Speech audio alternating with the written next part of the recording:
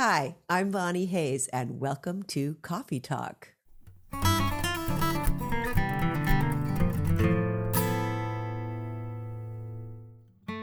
Hello, and welcome again to the official podcast of the Guitar Department at Berklee College of Music.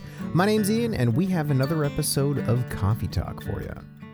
This week, we're joined by Chair of Songwriting here at Berklee, Bonnie Hayes.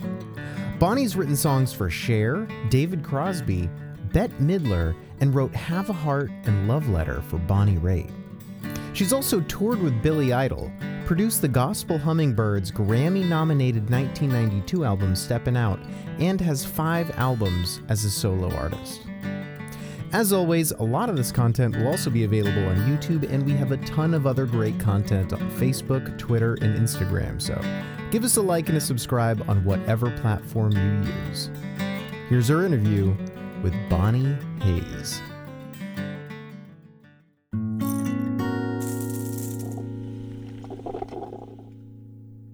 I'm Kim Perlak. I'm the chair of the guitar department at Berklee College of Music, and welcome to another Coffee Talk. As usual, we are joined by Assistant Chair Cheryl Bailey. Hey, Cheryl. Hey, and this time I have my guitar department mug, which I was discussing with Bonnie, who covets one. I do need one. Ooh, and also I see that you've marked it because we're in the office today, so that no one else will take them. Yes, no one else You better know better than to touch them. That's the one thing I would steal that. If I happened upon mugs. What's maybe the one thing of getting 53 matching mugs is that. So there you go. Ian Steed, our senior coordinator, is with us as usual. Hey all, good morning. Good to be here. And our guest today is the chair of songwriting, Bonnie Hayes. Woohoo! Hey, Bonnie. Hey, Kimmy. How are you? We're good. Thank you for hanging with us on Coffee Talk. I'm really happy to be here. All right, so Bonnie, what do you have? What are you drinking? I'm actually drinking tea because I had my coffee really early this morning. I had one of those early wake-ups today, so I had the coffee at about 6. Nice. I had another cup at 8, and that was it. So I have to switch to tea. And what do you do for coffee? Tell everybody what I have. I've been through all the coffee permutations in my life, from the stovetop espresso to the plunger French press to all manner of percolators.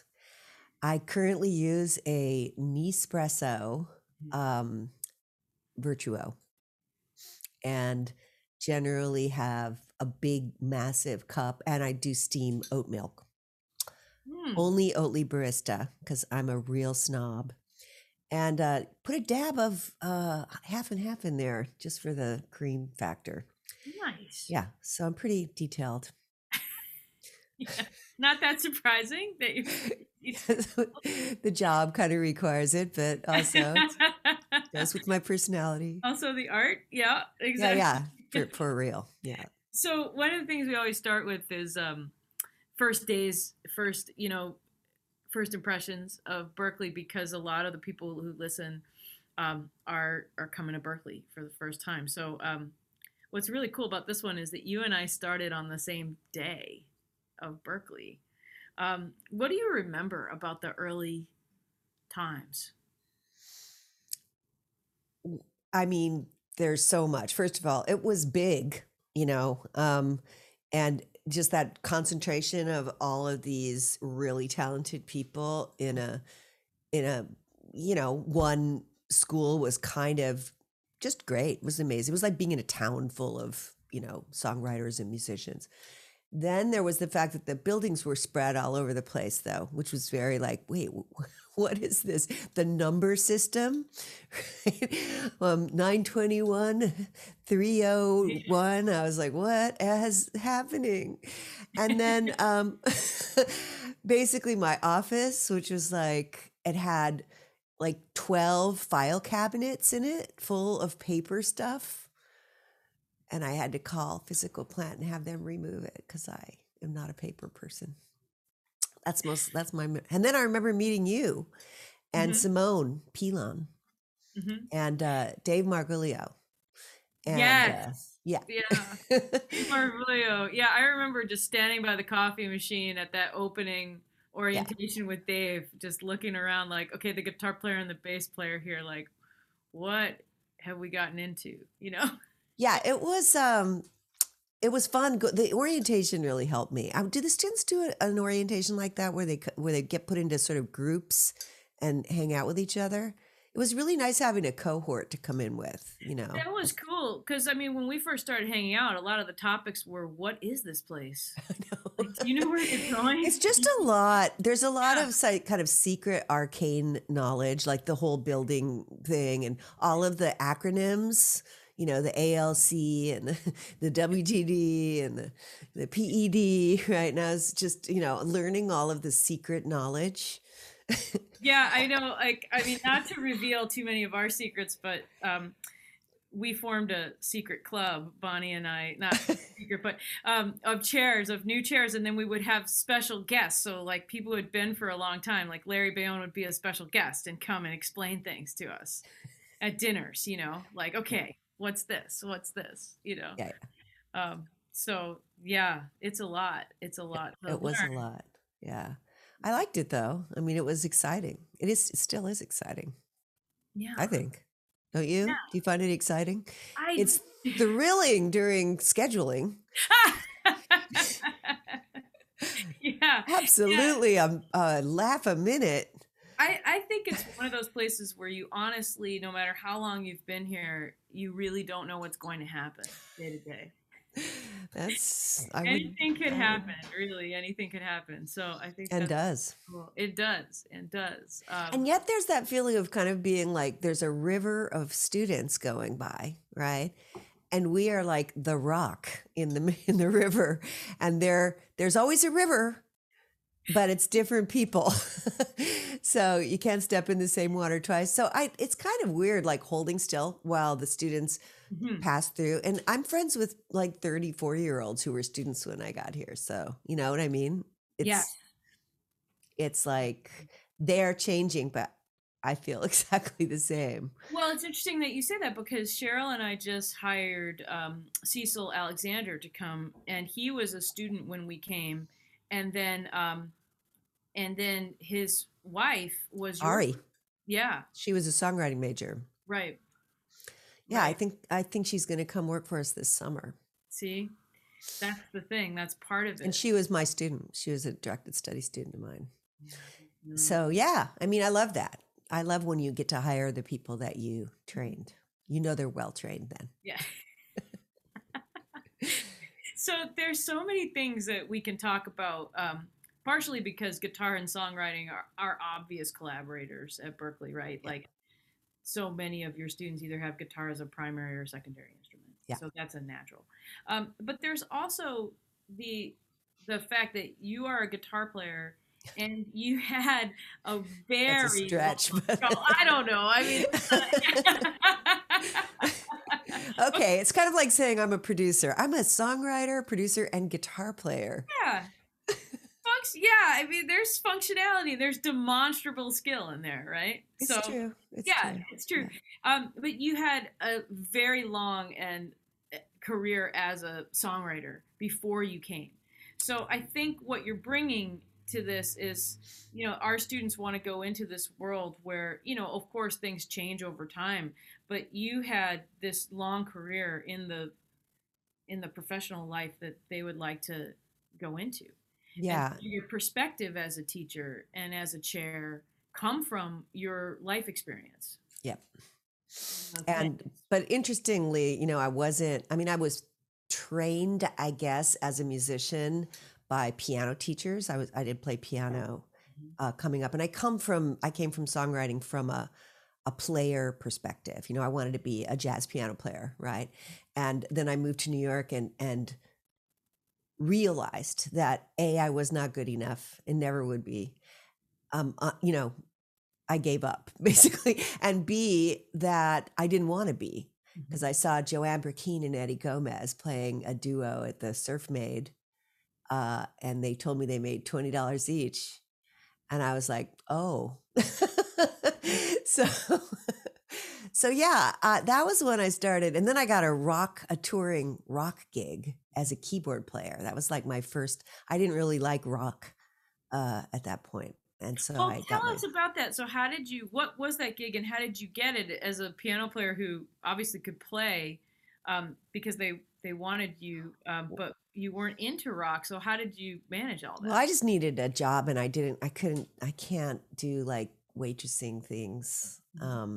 And they're just, it was a really weird time. It was the 70s in New York, which was a very, very kind of dire financially. And New York was a hot mess in the 70s. It was dirty and nasty and rat infested. And, I was living in a freaking loft upstairs from Max's Kansas City, the cockroach, condo.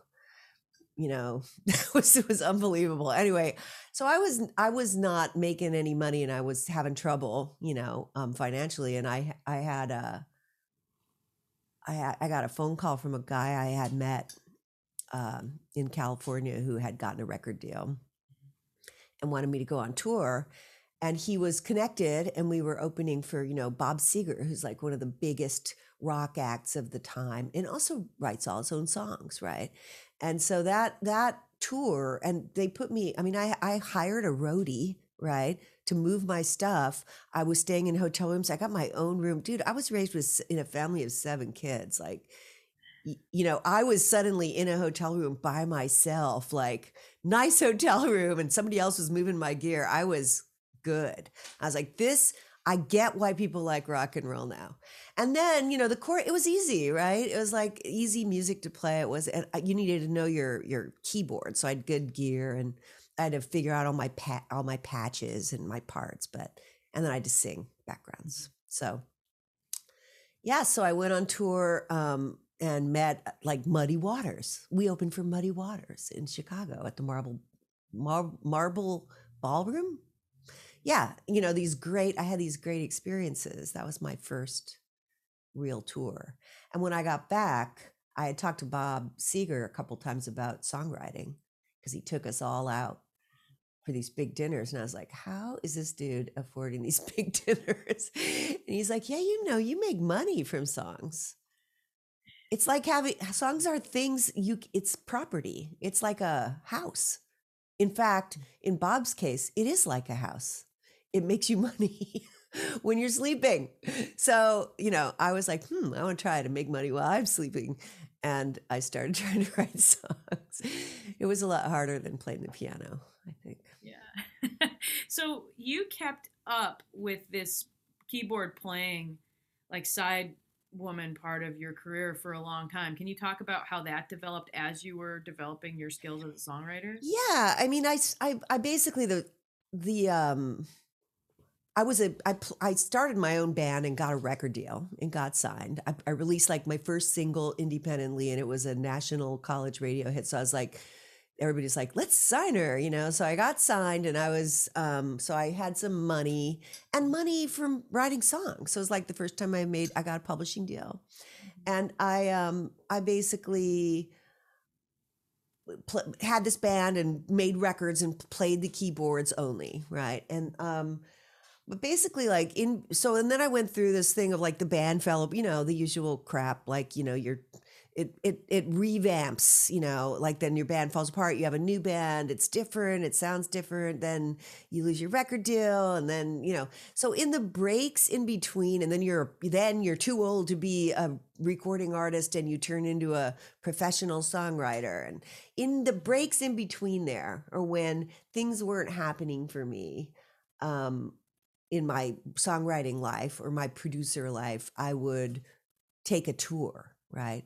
Because once I had done that tour, and they knew that I had that experience at that high level, Nick's band was, his manager was Tony Dimitriades, who managed like Bob Dylan and Tom Petty, right? And so I was getting called because I had gotten into that circuit. I could just say, students, if you're players, once you get a higher level touring gig, you'll be in this very small pool of people that they know can show up with the right gear, be on time, not be an idiot, and play every single night like your life depends on it, and get on the bus at 6 o'clock in the morning and not whine about it. And so I think that just those basic things of just, of course, being able to play, but then also not being terrible, in terms of getting on the bus, right? I think was really powerful. I learned that stuff really early, and it really came in handy because I had a couple of big tours with Belinda Carlisle, who was a huge star in the 80s. And on like her biggest record that she ever had, I went on tour with her. And then with Billy Idol, I went on the world tour for Cradle of Love. So those were great tours. You got paid great money. Somebody else moves your gear. You just got to get there, get to the gig and be looking good and play your music as hard as you can. And then go home and don't say anything to anybody. So it was a great palate cleanser for me in between my more trying careers, right? So I have some questions about just how you approach the keyboard parts and things like that, because even when we were like hanging out, with like blowing off steam and we would play things, you have such a harmonically sophisticated approach to the piano.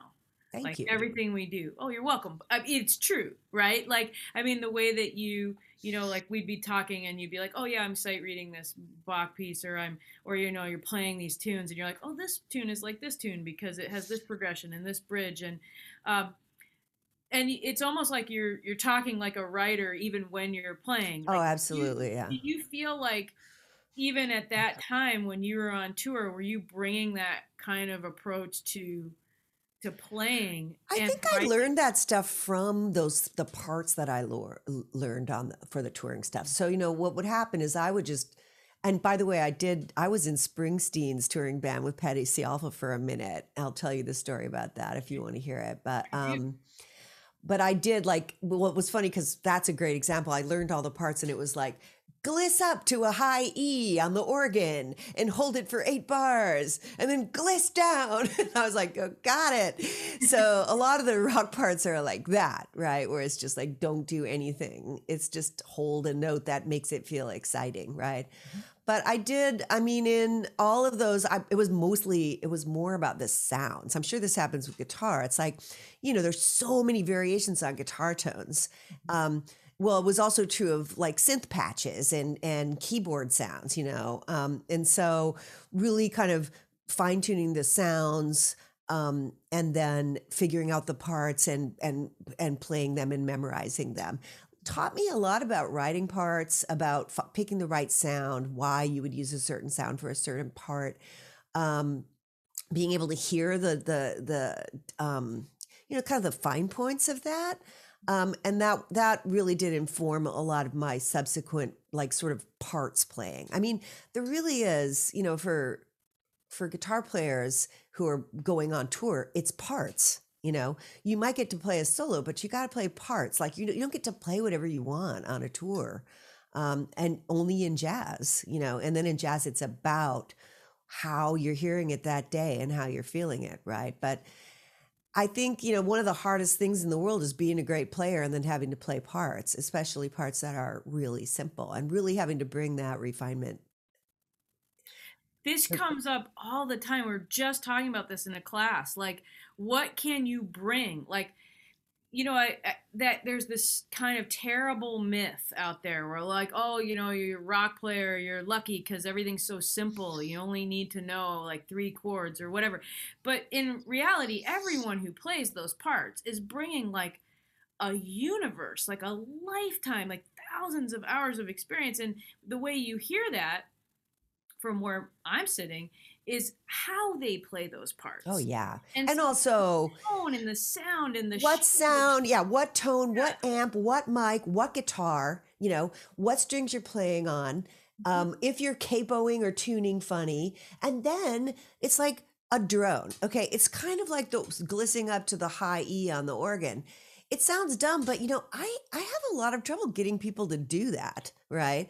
And so I feel like with guitar, it's the simpler I've been listening to a lot, like Holly Humberstone. Okay, so she's like this young indie songwriter who has all guitar parts, and they're beautiful sonically. And they're these kind of washes of delay and sort of droney things, like a lot of like 1, 2, 5, or like these sort of sussy, like open fifth type of things. And every single one of those things, somebody like. You can't play a triad over and over and over again, right? You can't, it's like it doesn't work. You got to take the third out. Otherwise the overtones start building up. And so there's all these little secrets to parts writing, of sort of creating these different types of textures, right? That I think it's really easy to listen to rock and roll or a lot of the pop and indie and even electronic and go, that's just the same thing over and over again. And then playing it consistently seems to be a huge problem. I hear a lot of people playing, like just playing it different every time. It's like, that's actually not the job here, Right, because you have to practice for consistency, because in a live situation, you can't rely on just patching it in and having it repeat. Like when I lived in Austin, I used to just freelance for A&R people, record companies, to go see bands to see if their live performance matched the record, just to see could they actually pull it off live. Yeah, well, that's real because, I mean, it's one thing to record it. It's quite another thing to play it live. Yeah. And to be able to come, like I said before, show up with the right gear on time, looking good with your attitude checked, right? And then bring to every single second that you're playing all of your refinement, right? I mean, my brother, he was a guitar player in Huey Lewis and the News, and they toured like monster touring for years and years and years, right? And he used to talk, he said he got so sick of it. And he said, but he would be playing on stage and he'd go, and all I do is I listen to Bill Gibson, the drummer, and every single chord I hit, I make sure I'm hitting right with Bill Gibson's snare or kick, right? And it was just this focus, this high focus on this one relationship. And it would be the keyboard player. And he'd go, I'm like feathering him with the keyboard player. So he would find these ways of creating rhythmic and refinement, right? Of the way that parts fit together. I think for guitar players, this is one of the most important things you can do is keep on coming back and going, can I make this better? Can I make this fit better? Can I make it act in the song better? So. Right. Because, when you talk about those Huey Lewis tours, I remember when those pop hits were big. And I also remember Cradle of Love. Those, like the tour that you were on, that energy that you have to bring when you're on the road and now knowing more of like from being friends with you all who have done that, how are you feeling every night? Like, dude, where tired. are you every night? You know what I mean? And you got to get out there and you just have to, bam, you just have to do it. That's a real skill. Well, that's the other thing that I think we can't really teach people, which is just you learn it from, I get up on stage and, pardon me, shit happens, right? Like I'm not going to get up there and phone anything in ever in my whole life, right? We do not phone things in my world as musicians. And I think, one of the things about young musicians is they'll play a gig and they'll be like, this is beneath me. Like this gig is something that, that I shouldn't be having to do, or this gig is stupid. And then there'll be this kind of shutdown. They stop relating to the music and connecting to the music because they feel like it'll be good if they just play it at the bare minimum. And I think that's a real mistake. People notice that. And if I notice somebody doing it, that's it for them, as far as I'm concerned. They're not going to get hired and they're not coming to my house for dinner. So there you go.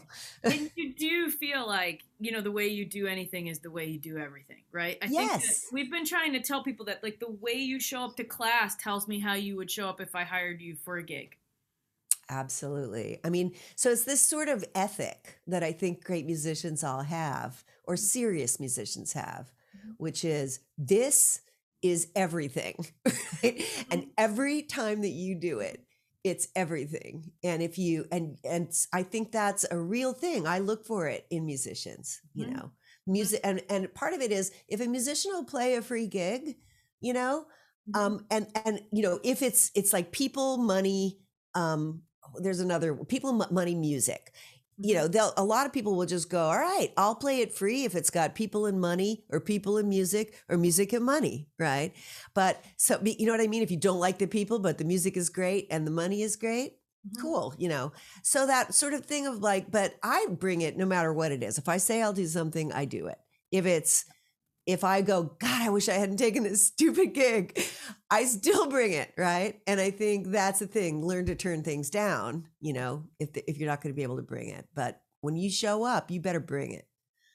Yeah, I mean, it's really interesting to hear you talk about this stuff because when I think about, I mean, you've written a ton of songs, but there are a few songs that I knew before I knew you that I really loved. And it's interesting to hear you talk about like tone. You know, in classical music, we always say like tone is a structural element, right? Which is true, which is so exciting to me that that's true in every style of music, right? Yes. And that also that you are a really good editor. Like you seemed like to be able to edit yourself down to like, what is the essence of this and what is the effect of it?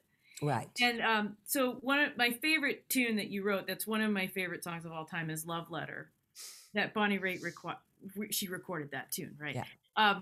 But what's so great about it, and I've gotten into conversations with like some of our colleagues about Love Letter, you know, our guitar colleagues, like, you know, David Tronzo loves that tune too. And it's got good guitar parts. He was on that big tour as a music director for John Hyatt when Bonnie Raitt was like performing that tune, right? So, you know, and one of the things we're talking about is like, it's got great parts, but there's a simplicity in the construction of that tune that takes you to kind of unexpected places, but that are recognizable. And I don't know if you wrote all the parts for that but you wrote a tune that lent itself to certain parts that are simple, but they really build and they tell the story. And then you know that like if this was played, which it was played in big festivals, that there's a certain part of that tune where people are just going to go bananas. Yes. Like you can point to it. You're like, I made that happen. There's this like little surprise.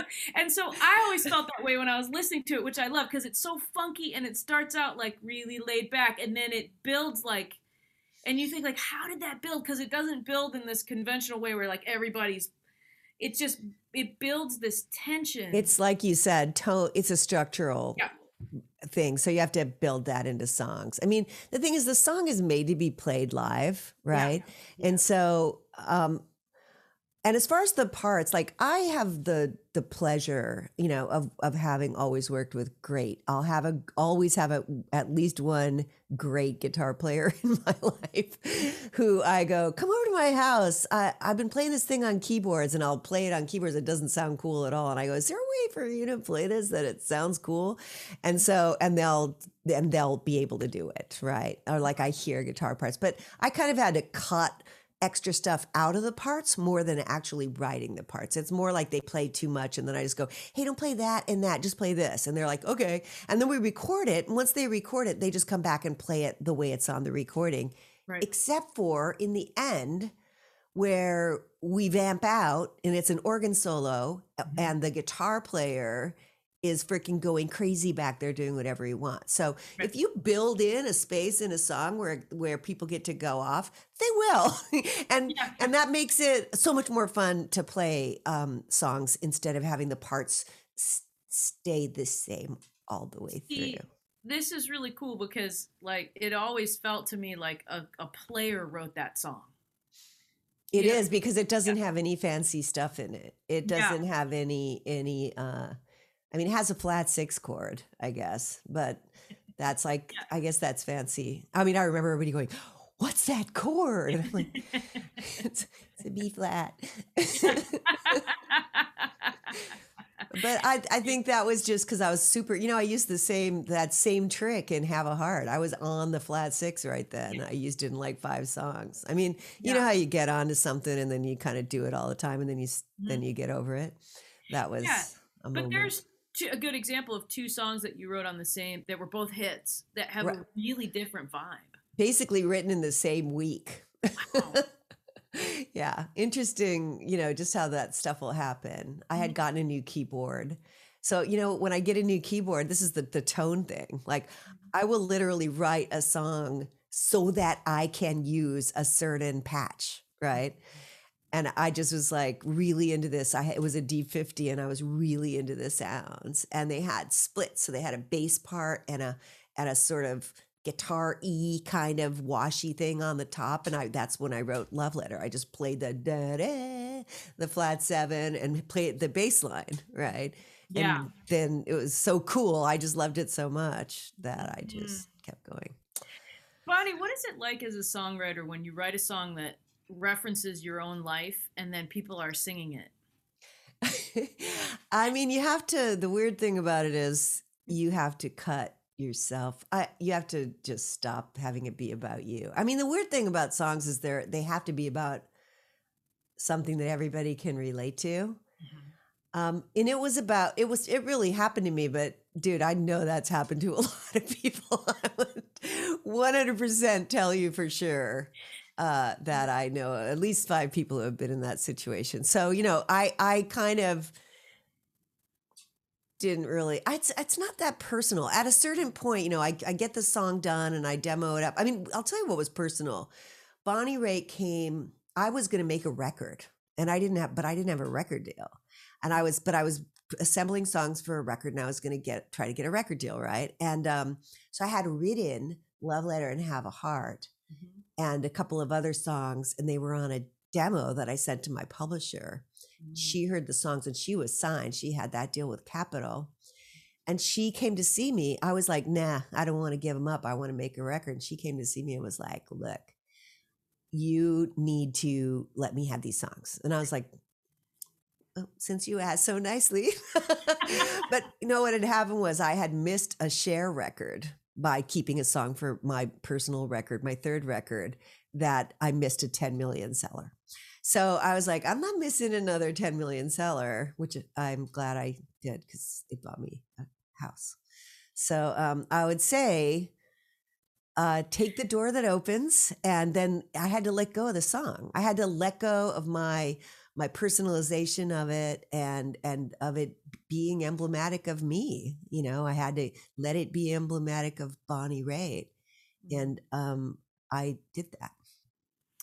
It's really interesting, like now that you're a chair, so much of what we do as chairs is like, we're coming into this and there's this whole part when you come in, we're like, wow, you're the chair of songwriting. Like, who's Bonnie Hayes, and it becomes about you. And then like really quick, like within 5 minutes, it's the most not about you job that ever was, you know what I mean?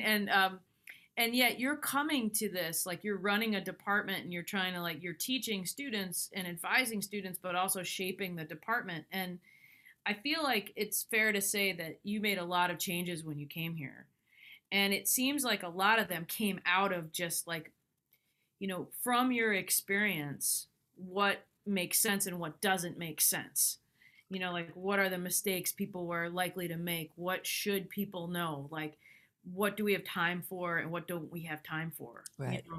And could you talk a little bit about that? I mean, I know that's a conversation in itself, but what were some things where you felt like, okay, look, you're a songwriter in the world?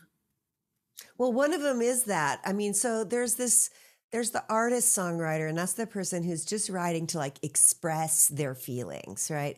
There usually isn't even a thought of whether the song is other people are hearing what you're saying, right? It's just this song is to express my feelings. The problem with that is you cannot make a living in 99% of cases doing whatever you want, right?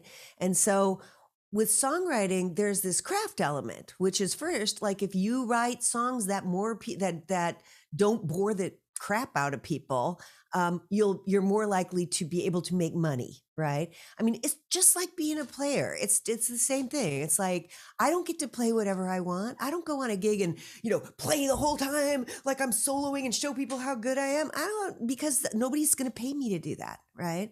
And nobody's going to pay you to write songs that don't evoke feelings in strangers, right? So making songs that strangers will pay money to hear is what I think songwriters should learn how to do, right?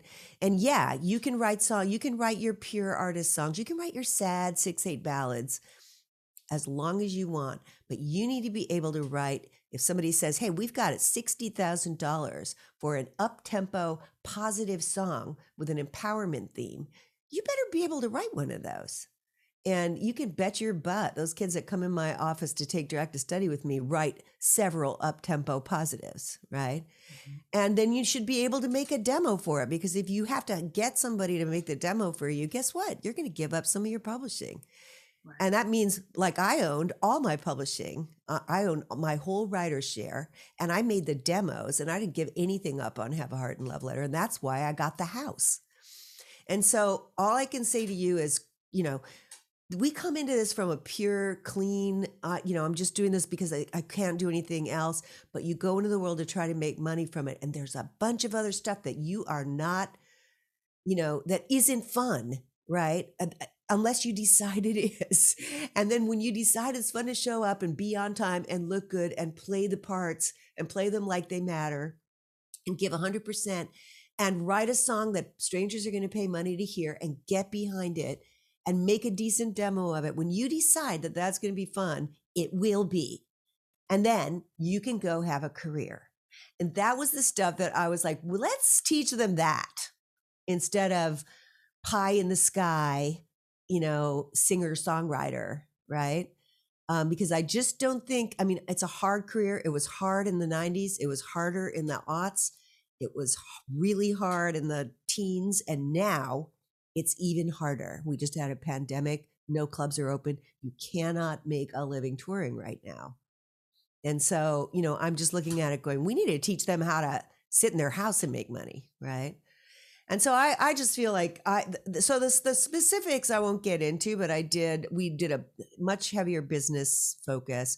We did a departure portfolio that's like a calling card. We created all these partnerships with the Career Center and other alliances that allow them to access industry and create relationships with industry. We do offer support for the singer-songwriters, like performance careers and how you can do that. So we just kind of made it a lot more practical, I think, than it had been. Yeah, I think everything you're saying it's applicable to any job you do. I know you agree with me job. on this. You know what I mean? Like, we're going to go advocate for what we need, and then there's just going to be stuff that, like, we have to make it relevant. We have to it's just like with playing the parts every night. You decide to find a way to make it meaningful. And, this is the thing. Music is meaningful. No matter how messed up you think it is that you don't get to do what you want, it always matters, right? And that's my driving, intention, right? Right. Cheryl, I'm watching you take notes and listen to all this, so I'm going to hand it over to you. Well, I'm now inspired to call my next collection of songs Making Music for Strangers. I'll give you a point on it, Bonnie. No point necessary, man. There's so many things that are just so great and so honest and true about what you're saying. And I remember when I met you, I went to your page, on Berklee to read your bio. But your opening statement, to me, still is my favorite of anyone's bio, in that you talk about how you were into the Sex Pistols and punk rock, but you loved Miles Davis. And to me, that just, it's so evident in your work and these things that you're sharing with us about that you need to know about music. You can't be, you run into folks out there. I'm a songwriter, but I just want to be a natural. Right. I'm John Lennon. intuitive. Yeah, I didn't. John Lennon didn't know about music theory. I'm like, well, you're going to put all your eggs in that basket that you're the next John Lennon, because you are not interested or taking the time, or you don't really know how important it is to really know your instrument, any instrument, whatever it is, guitar, keyboards, or horn player, and then know about music, because you're going to grab all those things. You need that depth to be able to write music. Even to be able to play. I mean, learning how to improvise. So I think jazz is so important, because it's about improvising. It's about showing up with the tools to be able to speak over a structure, to determine the structure, especially, a lot of times, no charts, right? You just best figure it out. And I got thrown in a lot of, I don't know if I ever told you, Kim, but when I was first learning to play, I was still maybe in high school or right out of high school. And Chuck Scher, who wrote the Real book, he's a bass player, right? And I used to go play with him and this guy, Ray Scott, who was a jazz guitar player, and they would make me play in a different key from the chart, right? Like, and take a solo on Take the A Train, right? At 180 BPM, whatever. And they just spanked me, right? I mean, and I remember just feeling so stupid and ashamed, but I do feel like that prepared me for so much of this, even the rock stuff, just that ability to sort of be able to hear a structure and hear what kind of alterations or tensions were on the chords, and that would inform my choice of notes, and the tempo determining what subdivision I was able to use. All of that stuff really came into play later on in playing in other. So I couldn't agree more. I mean, I'm so grateful that I had teachers who asked a lot of me, I mean, one of my first teachers taught me how to play the Berklee piano voicings, like, that Maroon 5 song, like their first hit, na na na na na na na. And there's that piano thing. It's like a minor 9, 2 minor 9, 5 13, and then 1 major 9, right? And that I had to play those in every single key, moving, in half steps, moving up in half steps, moving down in half steps, moving up in whole steps, moving up in minor thirds, moving down in minor thirds, and just like being forced to sort of have to have all of that stuff. I mean, I don't use major 9s in my teaching that much, but it informed. I can hear them, I can hear a major 9 like that. Also, I played 7 trillion of them. The other thing about that too, because I teach a harmony class for improv, and there's students there that are really already into that music and jazz, but there are a lot of other folks in there, and they might ask, well, why do I need to know about this? But really, the American Songbook is the template for song form. If you study Cole Porter, and you can understand that, even if you don't become a great soloist on that, or just learning those melodies and those chord structures and song form, it's the 8-8-8-8, yeah, the AABA form with the middle 8, and the way that, I mean, really, once you play, like I played a ton of standards gigs when I was coming up, and I just know them. I know the bridges. I know a lot of the words, because a lot of times they'd be like, I had to sing the standards. What, can we do it in a different key? But, honestly, like, I have to say, I think for me, like, one of the things is that thing about like a major 9, right? So nobody wants, like, we don't play stacked thirds as major 9s in pop, but there's major 9s everywhere, right? You play it on the 4 chord, right? It's a major third. It's a 1 and the 3 in the key. You play on the 4 chord. You've got a major triad in the 1. You play it on the 4, and it's a major 9 without a third. And I think I hear that stuff happening all the time in pop music. So it's funny, because we don't want, everybody's like, tensions are not it, right? That, it's just really simple chord progressions, but that's not the case. I hear major 9s and 13s and crazy tensions all the time in pop music being expressed in ways that aren't standard voicings, you know. So I think it's really important to be able, and it drives me crazy when kids can't even identify a chord type, you know. I think it's you know, really, really important to be able to have a beautiful sound and go, oh, that's that, you know. So it's one of the great things about Berklee, the 4 semesters of ear training. I wish it would stick better, but that's another coffee talk. Yeah, I mean, I think it's so worth it to remind everyone that these aren't just exercises that you go through for the sake of it. These are like professional development happens in the classroom. Yeah. You know, you working on your ears and working on your skills. That's what's great about Berklee. I mean, we're really, you know, we are turning it. I don't know. I know that it's probably true for you guys, but I know the songwriters are going out there and killing it because they have hard skills, right? And so you get in a session, if there's already a lyricist in there, you write the melody. If there's already a melodicist in there, you write the chord progression.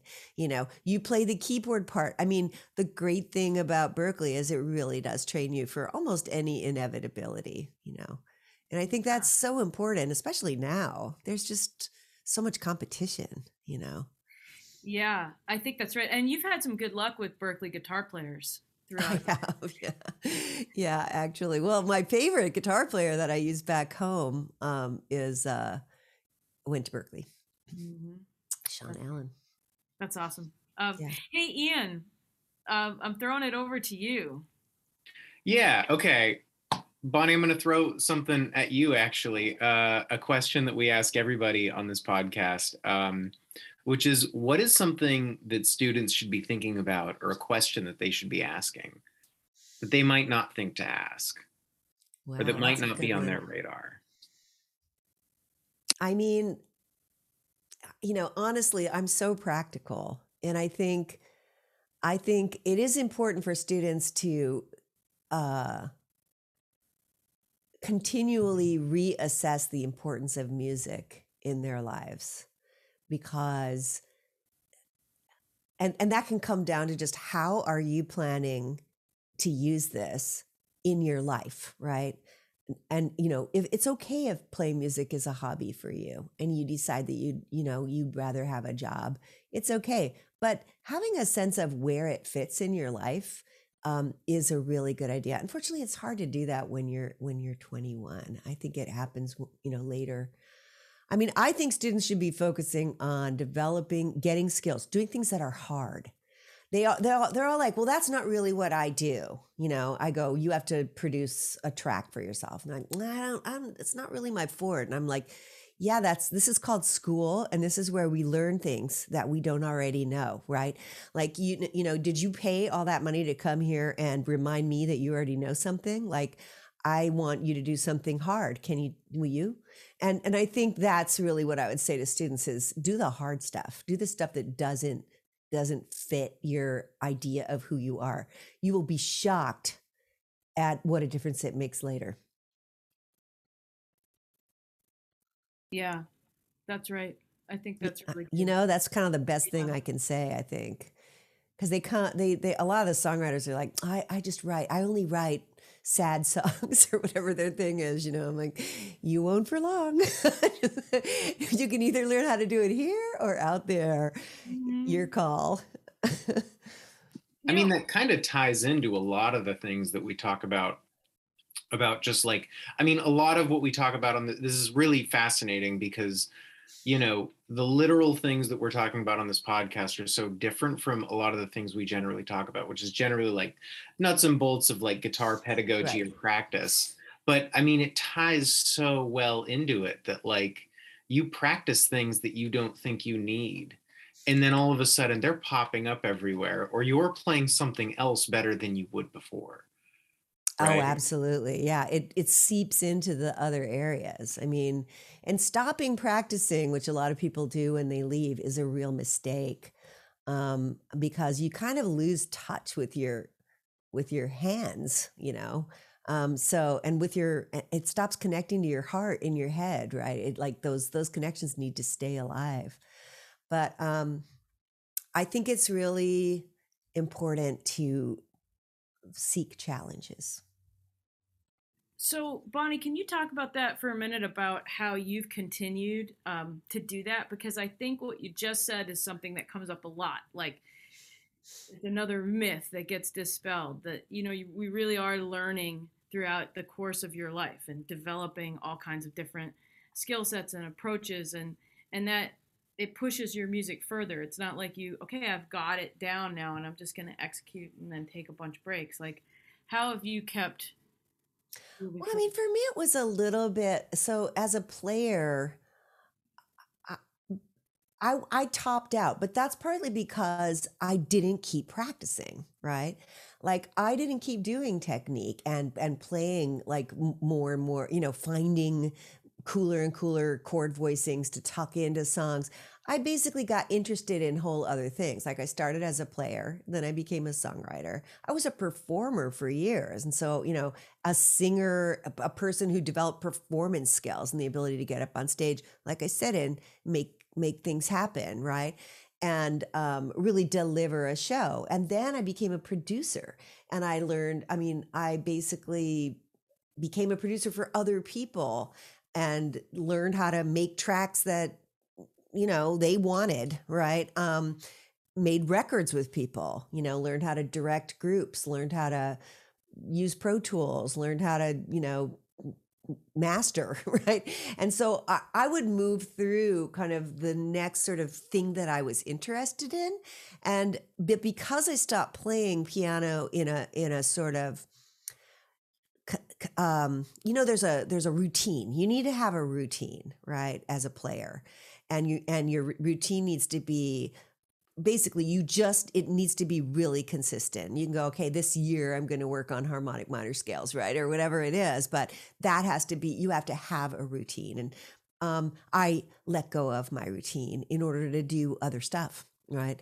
And that means I'm not the player that I could have been. So one of the things I would say is there's a lot of options out there, and you have to follow your interests, right? I think, but so for people who are, real players, right? I think don't stop playing. Don't think that you've got it. You have to keep that connection alive, because I know that I lost a lot of it from not playing, right?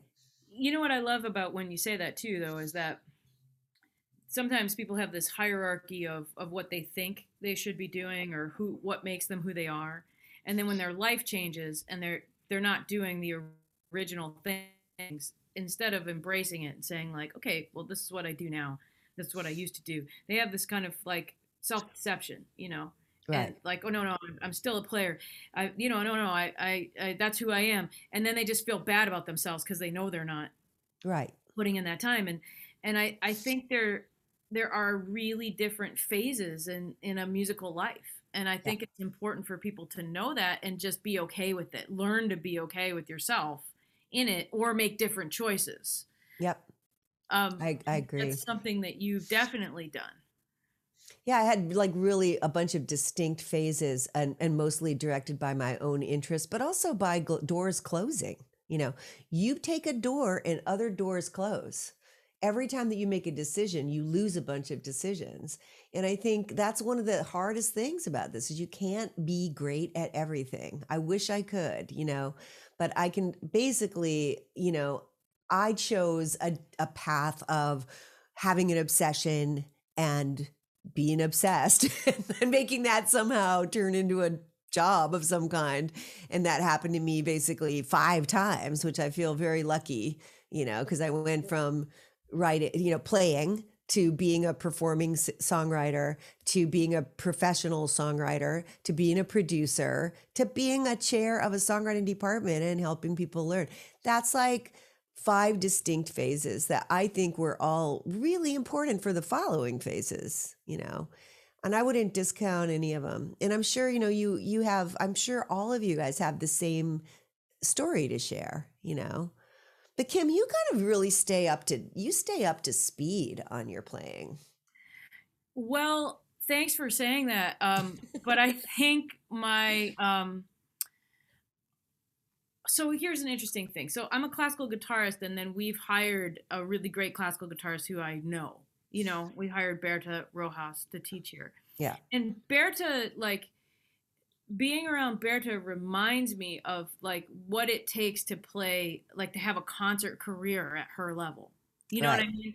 Like, because, and she's just practicing way more than I do, Yeah. Yeah. you know, and focusing on repertoire way more than I'm Yeah. able Yeah. to.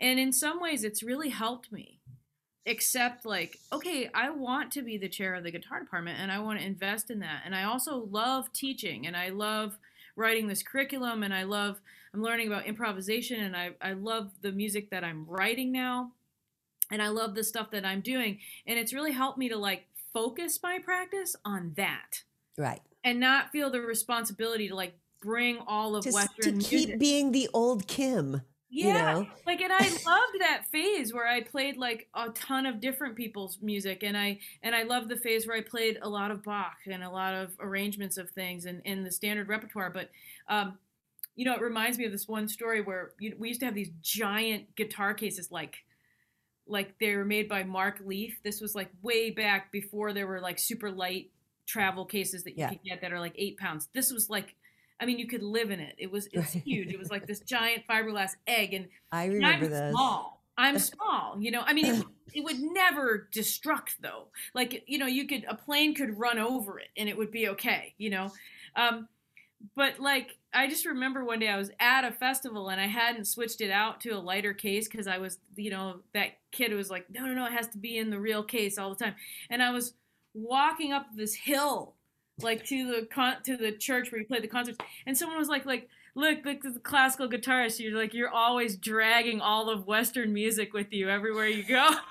You know. And I thought, you know, that's probably true. Like, you know, like who am I if I'm not doing that? And the last several years of this job has made me really come to terms, because if I didn't make choices about what I loved to practice and love to do, it would be too hard to do all of it and I wouldn't do any of it. Right. And so or you do it all poorly, you know. Yeah, and then you feel bad, right? And I have to feel curious about things, and I have to feel like I'm, you know, like what I'm doing is musically has integrity, and so I've just found a way to do it and come to terms with that, because I'm doing this, there's not room for everything else, and you know, try to be okay with that. And you know, some people would say like, well, it must be weird to be like, you know, there's like 5 classical guitarists of different types on our faculty. I don't know how you feel about this, Cheryl, but to me, it actually makes me feel more comfortable. Like, oh, well, yeah, well, Berta does that, or Abby does that, or Freddie does that, or David does that. Like, I don't have to do everything because someone else does it, and I can just be me, which is also great, you know, and that's one of the great benefits, I think, of having our job as chairs, is that like if you can make peace, delegating, trusting, hiring great people, letting them be great, giving them a space to make that greatness happen with students, like that, to me, I mean, it's kind of like band leading, you know. It reminds me of that a little bit, where you hire. I remember for a long time I used to tell everybody, I want you to play exactly these notes. Like I would make them play the exact part that I wrote. And then I started just hiring great guitar players and going, what do you hear? And that was when I started, you know, like letting go of the total control and started to like trust other people to bring their greatness. Right. And I think that's where, you know, that's a leadership thing. And it's a thing that now I do with faculty, you know. And so, I mean, that I'd say would be my main contribution, is the faculty who I hired. We've just had some amazing people. You guys have a great, great team of teachers over there at guitar. Yeah. And I know it's been a real focus of yours, you know. Yeah, I mean, I think that it's funny because our job here, from where we sit, like with the faculty and in the departments, in some ways you have this illusion that you're sort of like in charge of it. Yeah. And in reality, I think it's like it just reinforces more and more that you can't do everything, because you have to watch everything. So now it's like, you know, like focus down. Yeah. Or don't, at your own peril. Yeah. You know, and maybe that's that's kind of like the end, like moving forward in some of these things that you're talking Just trusting people is one of the hardest things, about. for all of us to do. And I think, but what's so great about Berklee is that acknowledgement of all of the different ways you can be good, Yeah. Yeah, I think we really do trust our faculty. I mean, I think I that's think you do. I really like the culture that you have created great. over there. Yeah. Yeah, they're great. They're great. I mean, you can trust them in all the ways that you need to. You can give them the keys and just say, "Go be yourself." Be a And badass. yeah. Kill Well, 'cause me. you are, like that's why we picked you. Yeah, we hired you. I think if you're in that environment where that's the culture of how people get hired, then it's even easier to sit back and feel like you can just be who you are at that moment because everybody's in that mode. There's like this kind of baseline of trust. And so even if you don't believe it on that day, somebody thinks you're great. Yeah. So I think that helps. So you have how many students do you have in the guitar department now? It's hard to tell. Like Ian kind of knows, but we're somewhere around in the 900 ballpark now. That's what I thought. We sometimes hit the 1,000 or the 1,100 ballpark, and sometimes we're lower than 900. But I think we're around 900 now. It's a lot of guitar players. It's a lot of personalities. So it does mean that you do want there to be like a flow, and it has to have like also the students need to know that we try to get them in a position of ownership, just like the faculty. Like this place belongs to you. Now that you're here, you're a lifelong Berklee guitarist. So, I love that whole element of it. That it's like there's guitarists and then there's Berklee guitarists. Yeah, it's really wild because Cheryl and I are working on this concert. We're honoring Mick Goodrich, right? And as we're putting together the program, it's all these folks that Mick picked that are now teachers that were his students, and they all have you got to sift through all their titles. Like, well, they're an alum, and then they're a former faculty, and then they're an honorary doctorate, and then they're and it's like it's a Berklee guitar sort of. It's global, and it's like there's people who graduated in the 70s and people who here who will graduate next summer, and then they're all kind of in this. And maybe that's good because, if everybody can go out and say really learn your instrument as deeply as you can and know that's going to be your life and be a professional in all the ways that you've described and understand that you're going to have a bunch of different avenues in your career. And the whole idea of all of that learning and all of the relationships is so that you can learn how to be yourself in all the situations. That's not bad to have thousands of those people out there.